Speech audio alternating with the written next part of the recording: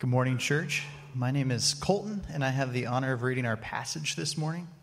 It's going to be Exodus chapter 9, verses 13 through 26. It can be found in your pew Bible on page 48. Starting in verse 13. Then the Lord said to Moses, "Rise up early in the morning and present yourself before Pharaoh and say to him, 'Thus says the Lord, the God of the Hebrews, let my people go, that they may serve me. For this time I will send all my plagues on you yourself, and on your servants, and on your people, so that you may know that there is none like me in all of the earth. For by now I could have put out my hand and struck you and your people with pestilence, and you would have been cut off from the earth. But for this purpose I have raised you up, to show you my power, so that my name may be proclaimed in all the earth. You are still exalting yourself against my people and will not let them go. Behold, about this time tomorrow I will cause very heavy hail to fall, such as never been seen in Egypt from the day it was founded until now. Now therefore, get your livestock and all that you have in the field into safe shelter, for every man and beast that is in the field and is not brought home will die when the hail falls on them.' Then whoever feared the word of the Lord among the servants of Pharaoh hurried his slaves and his livestock into his houses. But whoever did not pay attention to the word of the Lord left his slaves and his livestock in the field. Then the Lord said to Moses, 'Stretch out your hand toward heaven, so that there may be hail in the land of Egypt, on man and beast in every plant of the field in the land of Egypt.' Then Moses stretched out his staff toward heaven, and the Lord sent thunder and hail, and fire ran down to the earth. And the Lord rained hail upon the land of Egypt. There was hail and fire flashing continually in the midst of the hail, very heavy hail, such as had never been seen in the land of Egypt since it became a nation. The hail struck down everything that was in the field in all of the land of Egypt, both man and beast. And the hail struck down every plant in the field and broke every tree of the field. Only in the land of Goshen, where the people of Israel were, was there no hail." This is God's word. Thanks be to God for it. Thank you, Colton, for reading a portion of what will be our scripture passage this morning. Well, last week's sermon title was "Let's Get Ready to Rumble," part one. And I used more war, battle, and fighting metaphors in a single sermon than I've ever used before, and perhaps in a whole year of preaching in one sermon. And that was only the first 4 rounds of 10. But when we come to this portion of the book of Exodus, I think we're right to say what I said last week, and we'll say again this week, is that when we come to this portion of Exodus, we've come to the main event. We've come to the rumble between the gods to the death, and there will be only one winner, the gods of Egypt and the God of gods. This week we have part 2, and we're going to cover rounds 4, 5, 6, 7, 8, and 9. In addition to using war and battle and fighting language, it's my hope that we would also bring out the softer, compassionate, tender heart of God behind all this fighting. God fights, we will see, because He loves. Let's pray, and we'll ask God for His blessing as we study this passage.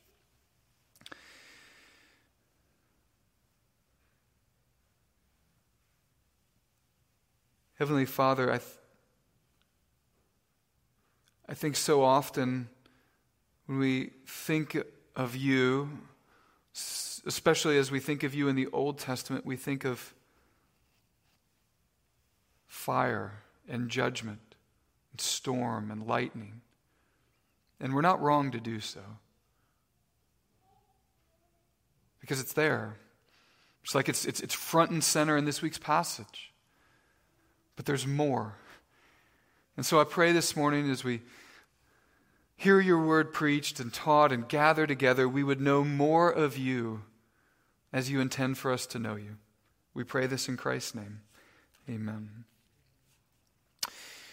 For the last few weeks, I've been the middle school cross-country coach, just volunteering a few afternoons a week for a local school. And if you know anything about cross-country, you know you run, right? And then you run some more, and then you run. That's really all that you do in cross-country. That is the sport, running. And so in this effort to help our athletes, because it's middle school, it's not high school or even college, in an effort to help them love the sport and love to train, but not to burn out just running, I would often end practice with what I called the feats of strength, which were what you might imagine. We would compete at the end of practice to see who could do the most push-ups or hang from the pull-up bars, because, don't tell them this, but they couldn't do pull-ups, right? Very well. So we just hang, and so you could hang the longest, or a plank to see who could do the longest plank. One day we ended practice near a playground, and we'd see who could do the most monkey bars. Like, that was the feat of strength that day. And besides cultivating a love of sport and competition, the feats of strength often provided a source of humor that I would just tap over and over again. And that is that I would talk about when we would stroll up to a race, the start line, in our tiny tank tops and our short shorts, then the other teams would be so afraid that they were actually running against the high school weightlifting team. That was my line. That was my humor, right? And when you dissect humor, the joke usually dies, as sort of happens when you dissect things. But for anything other than a bunch of distance runners, like, that's what we were, and that's okay. We were a pretty good group of distance runners. As we've been reading through the story of Exodus, and particularly last week and this week's, it just it seems to me, as though Pharaoh is walking up to this starting line, right? And he thinks he's a little huger than he really is. And the Lord is going to put him in his place. Pharaoh thinks that his name is great, and that all the world should behold with reverence and awe the name of Pharaoh. But slowly, round after round of battle with the Lord teaches Pharaoh what he wants to teach us all, that he's not such a big deal, that his name isn't that great. And what we see in Pharaoh is, I think, something that if we're honest, we see this own strand in us, and that is this, that when we don't esteem the Lord's name as great, we're going to find another name or multiple names to esteem as great. And the name that we most often esteem as great, as weighty, and value is our own. And the Lord means to free us from that. There are two very specific aspects of the Lord's greatness that I want us to see this morning from this passage. And I'm going to spend most of the time on the first one, but hang on to the end, because the last one is just as important. The first aspect of the greatness of God's name is that he defeats all of his enemies. Now, that was underway last week, and so we're just going to pick up right there again. The greatness of the Lord's name is that he defeats all of his enemies. If you're new to the Bible, new to our church even, and you're just coming in perhaps this morning and say, okay, what's going on in Exodus? What is this story about? I would say it this way. The Lord is entering into a hostage negotiations with the most powerful man and the most powerful nation on earth. And he's going to free his people. You see, for years, hundreds of years, God's people had been in Egypt. And slowly over time, the pharaohs were more and more cruel, to the point they are in full-on slavery in Egypt. And God's going to free them. And so God sends Moses to go speak with Pharaoh. And when Moses first goes to Pharaoh and says, on behalf of the Lord, you will let my people go, how does Pharaoh respond? Chapter 5, verse 2 of Exodus, Pharaoh says, "Who is the Lord, that I should obey his voice and let Israel go? I do not know the Lord. Moreover, I will not let Israel go." And so what happens is the Lord introduces himself to Pharaoh, as it were, through a round of 10 plagues. First, the water of the Nile is turned into blood. And then the land, the frogs, they come and they hop onto the land from the Nile into Pharaoh's bedroom, and they're everywhere. And then one morning they're dead. They have to gather them up in piles and burn them, I suppose. Then come the gnats that just nibble at every square inch of skin that's exposed. Then the flies swarm so thick they couldn't be swatted away. That's rounds 1, 2, 3, and 4. And now we come to 5, 6, 7, 8, and 9. And as we've been joking around the office, that when it plagues, it pours. The fifth round this morning, where we begin, is the plague on the livestock. It's the second plague with a distinction that's made between the Egyptians and the Hebrews. And in that distinction, okay, I'm going to do this to the Egyptians and I'm going to do this to the Hebrews, which is to say nothing. A distinction is made, but also this promise of whoever wants in on the nothing can get in on it. When the bell rings to start this round, Moses tells Pharaoh that death is coming tomorrow. Still, Pharaoh's not going to release the hostages, he says. I'm not going to read it all here. But when the tomorrow comes, so does death. And just imagine, just Pharaoh's livestock, just to feed hundreds of thousands, if not million people. They're full of noise, of livestock, and with tomorrow they're silent. Not a noise. And yet you go over to the Hebrews and it's as noisy as ever. And I'm not going to read this passage, but just with your eyes, look at chapter 9, verse 7. Look what it says. This is after the plague. It says, "And Pharaoh sent, and behold, not one of the livestock of Israel was dead, but the heart of Pharaoh was hardened, and he did not let the people go." Despite all the defeats from the previous rounds, Pharaoh, he can't believe that God would keep his word. So he sends people to check the Israelite ghettos. And behold, in the text, as it says, God kept his word. That round's over. Pharaoh goes back to his corner. Now come the boils. The sixth round of plagues. I'll go more quickly, but let me go ahead and read this one. It's not very long. So if you have a Bible, just hold it open there. Chapter 9, I'm going to read verses 8 through 12. This one's short. "And the Lord said to Moses and Aaron, 'Take handfuls of soot from the kiln, and let Moses throw them in the air in the sight of Pharaoh. It shall become fine dust over all the land of Egypt, and become boils breaking out on sores on man and beast throughout all the land of Egypt.' So that they took soot from the kiln and stood before Pharaoh, and Moses threw it in the air, and it became boils breaking out and sores on man and beast. And the magicians could not stand before Moses because of the boils. For the boils came upon the magicians and upon all the Egyptians. But the Lord hardened the heart of Pharaoh, and he did not listen to them as the Lord had spoken to Moses." Now, notice how the plague begins. Moses gets soot from the kiln and throws it in the air in the sight of Pharaoh, verse 8. That must have been a scene. Right, so a kiln was this huge furnace that was used for baking bricks. So clay bricks, mud bricks, with straw to harden. That's what the Hebrew slaves would have done. And so the kilns, this has been fascinating to me. Picture this. Moses goes to the place of judgment and takes the soot and throws it in the face of Pharaoh.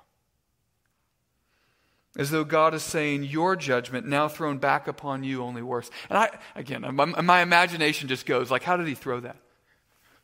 Like, I don't know. I don't know. But it just billowed into smoke and fell over the land of Egypt. This passage also has the last mention of the magicians. Before the magicians were able to copycat the magic through their secret arts, the passage says, the plagues that Moses was doing here, they're unable, not only are they unable to copycat the miracles, They're so personally afflicted, they have to run and hide. And the magicians know they are in the presence of real power. The one who has a truly great name, the one that can defeat them. They're only skinny cross-country runners. Not that there's anything wrong with that per se, but in the metaphor, they know who they are. Before the sermon, Colton read the passage about the hail, the 7th round of this fight. I remember when I was a child, I so wanted, I don't know where this desire came from. I just wanted to see really huge hail at some point in my life. Like, I don't know why, I vividly remember this. And I remember one time, and I think my parents are watching with my grandma this morning, so they probably remember this, but we were in Columbia, Missouri, El Chaparral House, that's the street we were on, and I remember it was hailing, and I go outside around the side of the house, and the hail's only the size of my thumb, but I put it in this little Ziploc baggie, and then I came back inside and stored it in the freezer. I don't know if that was the thing that started the desire to see what would really huge hail look like, or that existed before. I don't know the order, but now, as an adult, I don't think I ever want to see really, really huge hail. Not up close, anyway. You can go on YouTube and say, really, really, really big hail, right? Like, if you do that, you will find things. I'm telling you from experience this week. You don't want to see really, really big hail. I mean, just imagine your fist. Look at your fist. And imagine that as a ball of ice punching down from the heavens. Okay, look at verses 13 through 17. This isn't the mention of the hail specifically, but this is what the Lord is doing with these balls of ice as big as your fist. Then the Lord said to Moses, "Rise up early in the morning and present yourself before Pharaoh and say to him, 'Thus says the Lord, the God of the Hebrews, let my people go that they may serve me,'" serve and worship being the same word. "For this time I will send all my plagues on you yourself and on your servants and on your people, so that you may know." We've been making a deal of that phrase for the last 6-7 weeks. "So that you may know there is none like me in all the earth.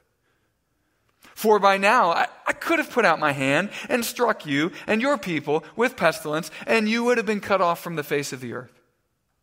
But for this purpose I have raised you up, to show you my power, so that my name might be proclaimed in all the earth. You are still exalting yourself against my people and will not let them go." How does Pharaoh respond? What's he going to say? The plague comes. Verses 27 through 32. Then Pharaoh sent and called Moses and Aaron and said to them, "This time I have sinned. The Lord is in the right, and I and my people are in the wrong. Plead with the Lord. For there has been enough of God's thunder and hail. I will let you go, and you shall stay no longer." Let's keep going. We'll talk about that. Moses and Aaron, verse 29, said to him, "As soon as I have gone out of the city, I will stretch out my hand to the Lord, and the thunder will cease, and there will be no more hail, so that you may know that the earth is the Lord's." Again, just reiterating, the plague will come so that you know that the Lord is the Lord, and the plague will leave when the Lord says it will leave, so that you will know. Verse 30, "But as for you and your servants," Moses speaking on behalf of the Lord, "I know that you do not yet fear the Lord God." And there's this parentheses. "The flax and the barley were struck down, for the barley was in the ear and the flax was in the bud." So like they've come out of the ground. Okay, they're crops. Verse 32, "But the wheat and the emmer, I think is how we say this, was not. They were not struck down, for they were late in coming up." They hadn't come out of the ground yet. They're still in the ground. We got crops still. Okay, so what's going on? Sounds good, doesn't it? "For this time I have sinned. The Lord is in the right. I and my people in the wrong." Verse 27. And the Lord does send the plague away. He responds, right? But look in verse 30 what he tells them. "But as for you and your servants, I know that you do not yet fear the Lord God." And I just want to say over you, the Lord can see through all your excuses. I don't know, there'll be 300 people here this morning. I don't know who needs to hear that. The Lord can see through all your excuses. can't give God baloney and expect him to be fooled. I, however, can be very naive. I remember this one time years ago. I was in another city. I was trying to help my friend who at sometimes was homeless and sometimes was not. And he came to my house and he wanted me to help him get his car back, which he said was taken. If we drove around, he knew where it was, we were going to go get it. And I thought, okay. So we go, and at first his car it's not there, it's gone. And then we see it being driven like on a street, and he's like, let's go get it. And so I start to go, and then his car starts to speed up, and he's like, go, you got to go. And I'm like, whoa. Like, I'm not getting a car chase through the hood. This is not what we're doing here. But as it's leaving, we pull up on a hill, and there's a police officer pulling someone else over, and he's out on the side with his little notebook, and my friend, he rolls down the window and says to the officer, "Officer, you got to help me get my car back. That guy's took it." And the officer looks over, calm, but very stern, and goes, "You loaned your car out for crack, and I'm not helping you get it back." And my friend just puts his head down. And then he looks over at me, and I'm like, "You didn't tell me that part. We're going home for today." And we did. And we had a relationship over several years that was sometimes better and sometimes worse. The Lord looks at Pharaoh and says, "You're still using the right words, but I know in your heart, you still think you have an angle here. And your repentance, it's only transactional. You're going to say the right words, you're going to do the right things so that you can get the response that you want. Pharaoh, you still think your name is great, but it's not." So let's keep going. Then we come to chapter 10, 2 more rounds, the final 2 this morning, the locust and the darkness, and they both cover the land. First the locust, then the darkness. And I'm not going to read any of them for the sake of time, but I will point your attention to one verse, chapter 10, verse 7. Pharaoh's own servants say to him, Pharaoh's servants, after the locusts have come, they say, "How long shall this man be a snare to us? Let the men go that they may serve the Lord their God. Do you not understand that Egypt is ruined?" Like there's this mutiny brewing under Pharaoh's nose, yet Pharaoh's heart remains hard. So then comes the darkness. This summer, my family, we went Indian Echo Caverns. I'd seen the billboards for years. We'd never gone. We go, and there's this place where you're in the cave. I don't know if you've done this. You go, and they say, "Okay, all right, everybody, just close your eyes." You close your eyes. They turn off the lights, and they say, "Open your eyes." You open your eyes. There is no difference. It's very strange to be in a literal pitch darkness. Like there's not many times, like we say it's dark and it's dark at night or it's dark in your house, that are like, but actual, like you cannot see your hand in front of your face. That's how the text describes Egypt for 3 days. Now what do we make of this? Like those are the plagues, those are the rounds for this morning. What do we make of this? The book of Numbers, so Genesis, Exodus, Leviticus, Numbers, so these Old Testament books, they're telling the same story. When you get to the book of Numbers, they're describing back and at times looking back over the Exodus story. They're describing the continuation of the Exodus story. What happens when they get out? And they get out. Numbers 33 looks back on the Exodus. And I want to read just a couple verses because I think they bring clarity to us about how we should understand these plagues. Numbers 33, I'm going to read actually from a paraphrased version of the Bible called The Message. It says, Numbers 33, they marched out of Ramses, they, the Israelites, looking back over the Exodus, they marched out of the city called Ramses the day after the Passover, which David will be preaching next week. It was the 15th day of the first month. They marched out, heads held high and confident. The Egyptians, busy burying their firstborn, whom God had killed, watched them go. Now here's the line I want to read to you. God had exposed the nonsense of their gods. So Book of Numbers, looking back over this period of time, says God was doing what?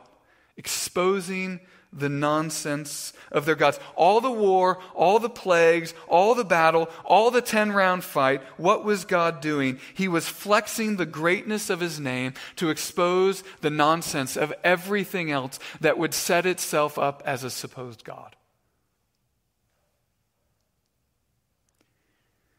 You see, we often think of these plagues, as I said last week, as strange and arbitrary, and in a way they're strange to us. But they're not strange or arbitrary to the Egyptians. One resource, I came across many who were saying similar things, but there was one particular resource that paired together each of the 10 plagues with the gods or goddesses or just God that was overseeing the thing that was attacked in each of the plagues. So for example, in the Nile, you have God defeating the god Happy, that at least as I saw it spelled every time was Hapi, and the goddess Isis, who oversaw the Nile. In the plague of frogs, God defeated the god Hecate, a god imagined to have this frog head and who, believe it or not, oversaw fertility. Okay? And when you hear that, hear the nonsense of the real God sending legions of frogs into the house. And if you remember the text last week, where does it say specifically? They go, yes, to the bread bowls and the kneading bowls, but into the bedrooms. And I just have to imagine there ain't a lot of fertility happening when you've got frogs in your bedroom, exposing the nonsense. The gods of Egypt. And on we could go through that chart. Each plague pairing up with the gods who oversaw a different part of what the Egyptians believed to be their domain. All the way to the fact that you've got the sun god, or the gods who oversaw the sun, being shrouded in darkness for 3 days. Now, I'd love to spend more time talking about the hardness of Pharaoh's heart, and I sort of promised I would. I'm not afraid to. If you've been around church for a while, you know, like Pharaoh's hardness of heart, that's a thing. Over chapter 4 through 14, it's mentioned 19 times. Different ways.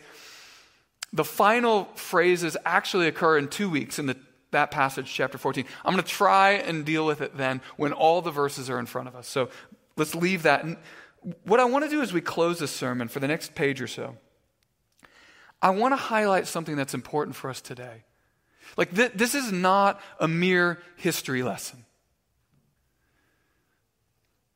I've been saying that part of the greatness of God is that, of his name, is that he can defeat all of his enemies. That's true.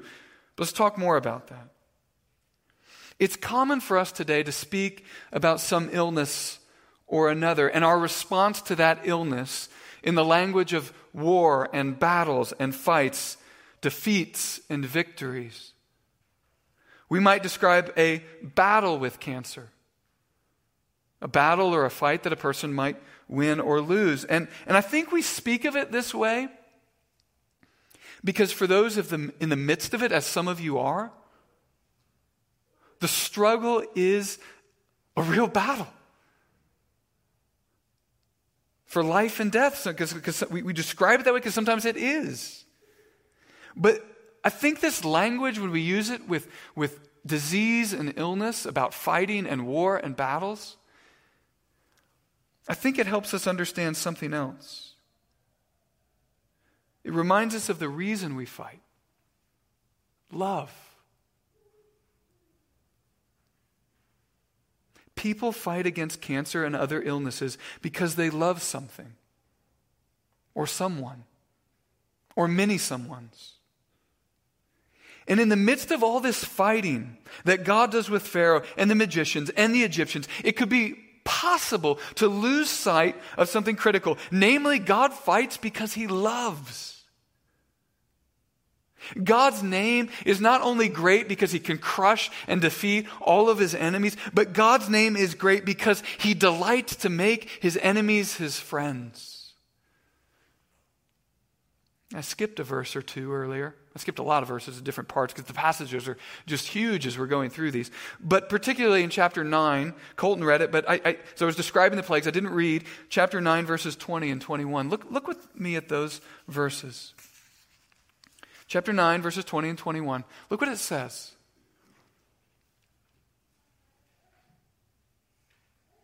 Then whoever feared the word of the Lord among the servants of Pharaoh hurried his slaves and his livestock into the houses. But whoever did not pay attention to the word of the Lord, this is the hail's coming, right? Whoever did not pay attention to the word of the Lord left his slaves and livestock in the field. What does the passage say? Whoever, like anyone who wants in on this, anyone who fears the word of the Lord, believes that what he says is true, has esteem and reverence for the name of God, rather than being crushed, could be saved. Indeed, in next week's passage, when Pastor Dave is preaching, chapter 12, verse 38, it says that when they leave Egypt, they leave as, quote, a mixed multitude, a mixed company. They come out, not just Israelites, but Egyptians come out of Egypt. Did you know that?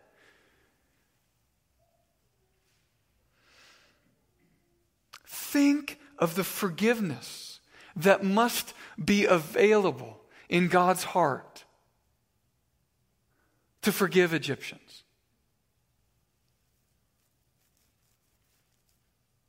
Think of the forgiveness that must be available to forgive you and I.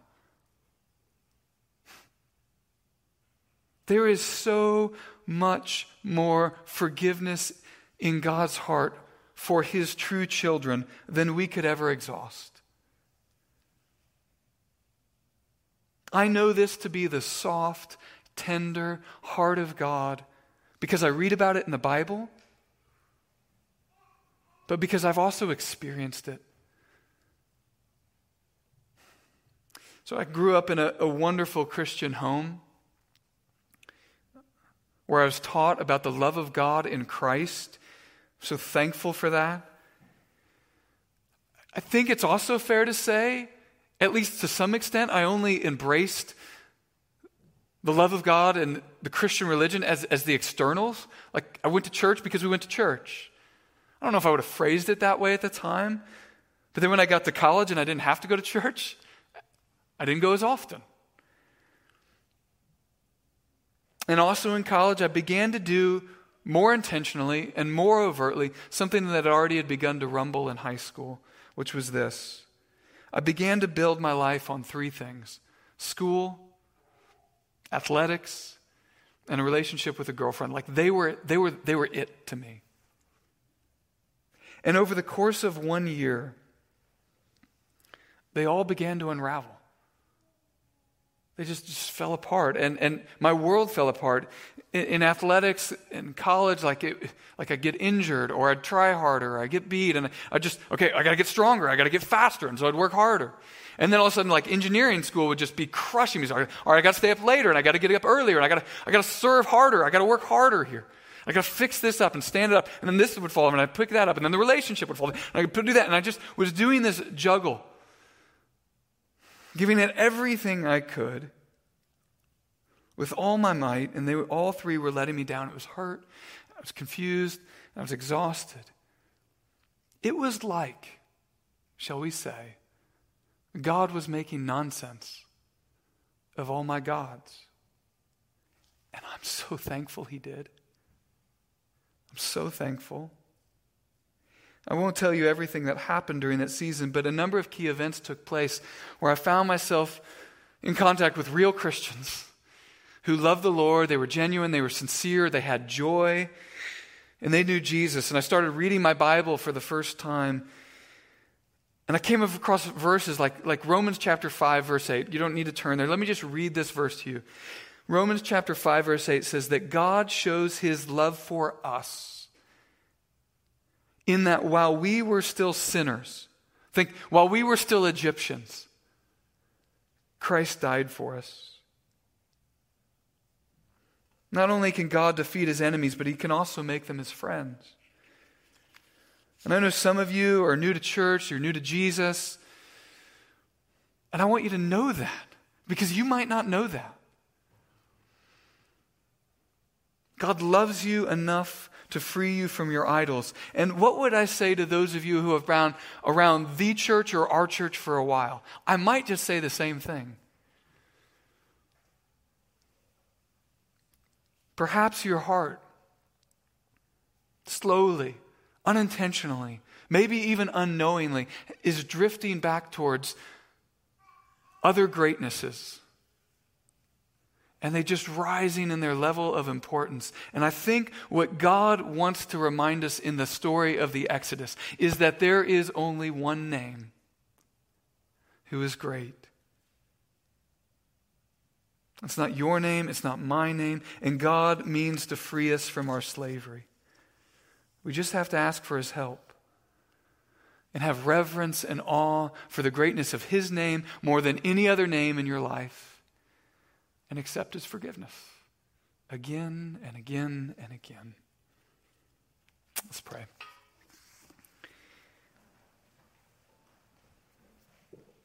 Heavenly Father, we thank you for the good news of Jesus Christ.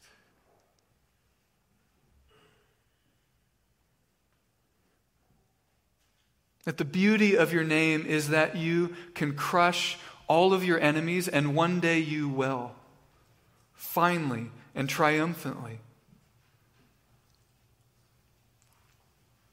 But at the same time, your heart is gentle and lowly. And you speak out over all of us who are weary and heavy laden, sometimes because it's our own fault. And you invite us to come and find rest and wholeness and forgiveness. Lord, I pray that we would find those things in greater measure this morning. In Christ's name we pray.